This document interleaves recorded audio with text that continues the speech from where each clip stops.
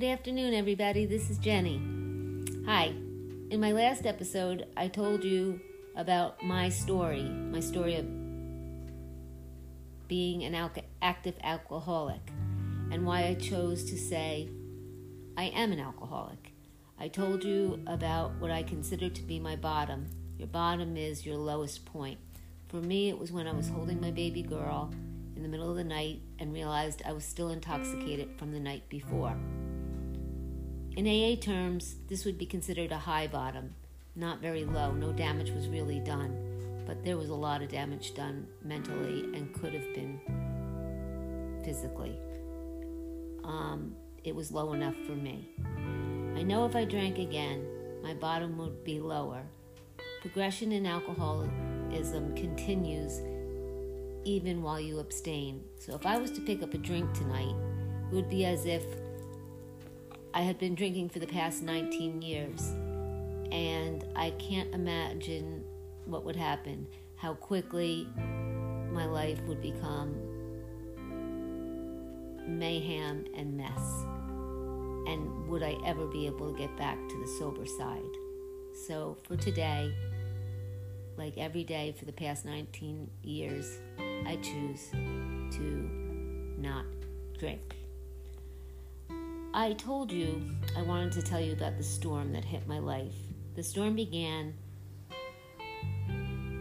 the spring before Bob told me he wanted to get divorced, with my depression. And the depression that continued for the 2 years after my divorce. I have decided that I will tell you a little bit about it, but not in great detail. I believe that if I tell you everything, there would be people that could get hurt. I do forgive the person and the institution that started the storm. I do forgive the people that believe, because of the situation, that I was continuing to drink and lying about being sober, because I understand why they thought it. They mistaken my depression for something else that it was not. It did affect my life, though. It caused me not to be as involved as I would have liked to have been in clubs, as teen mom, as a Girl Scout leader. But the truth is, I'm now almost 55. I was very involved in my girl's life, just not in the way I thought I would be. I have great relationships with all three of them, and it's the past. It's what happened, and I don't want to dwell on it, and I certainly don't want to hurt anybody, and there's no one I hold a grudge against because of what happened. I can understand why they thought of me as they did. I believe in forgiveness. And to be forgiving, I need to keep this story general. I had a car. That was part of the reason people thought the story was true, that I was drinking. It was a giant truck that Bob bought me. It had no adjustments. I'm only 5'2", 105 pounds. I couldn't see over the steering wheel. There was no tilt wheel. And I had many, many minor fender benders. And people talk. And people thought I couldn't drive. And people thought the reason was, well, you guessed it, they thought I was drinking. I climbed up on a ladder, and I was trying to get a limb out of a tree. It was an icy day. I fell 6 feet. I landed on my feet, and I fractured the main joint in my right ankle.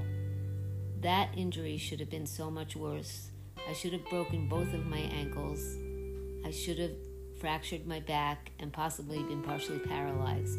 It's a miracle that all I did was smash my calcaneus joint in my right ankle. However, a lot of times people think drunk people fall, especially if you're known or people suspect That's something you do. If you take a fall like that, they're going to suspect the reason was not that you just fell because you did something stupid. They're going to think alcohol was involved. I get it. I was also charged with DWI. I was sober.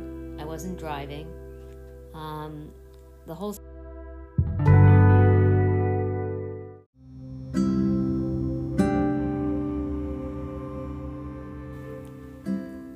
To make a very long and complicated story short, I was charged with DWI.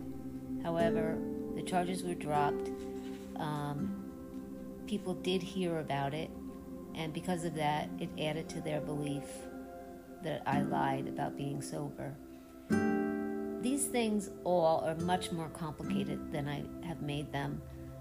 It's actually hard to tell this story because even to me, it doesn't sound true, but it is true. Enough of the sob story. I just wanted to let you know that I did have a lot of struggles between my late 30s to my mid 40s. I came through them. I rose above them. I did seek counseling to deal with some of the sadness I felt about the loss of my marriage, about my storm, about my depression. I like to talk about my alcoholism, but I don't want to focus on it. I want to touch on it from time to time because I really do want people to know that if they're drinking in a way that's harming them, either mentally, physically, or hurting other people in their lives, I want them to get sober. You can be happy. You will be happy. So from time to time, I will talk about that. But no more pity party. Like I said, I came out the other side. I have a great relationship with my kids. I'm getting married to Gary in December. My girls have a great relationship with their father. They have a great relationship with me. And the bond between the three of them is simply unbelievable. I cannot judge people who judged me because I know in my life I have believed things about people that appeared to be true, but I wasn't close enough to the situation to know if they were true. So I have learned to try very hard not to judge by appearances, not to judge at all, just accept. I want this podcast to be about good things in your 50s, good things with your grown children, new hobbies, new habits, eating right, living right. And so today's story was just to let you know how I became who I am today. Lots of good stuff, my childhood, my family, my early years of my marriage, my friends, my great job, and some truly, truly hard times. Sometimes hard times can be turned around to make your life even better, because when you're on the other side, you realize you truly have to appreciate the fact that you have this day, and you take this day and you make the most of it. So I promise I will talk about something light the next time I record. I will try to be more regular. I had a computer problem and needed to replace my computer. That's why the long absence. I hope everyone has a happy day, and I hope each one of you does something for you today. It's so important, whether it's to take 10 minutes to meditate, to exercise, to read a novel. Just do something that makes you feel good, and have a blessed day.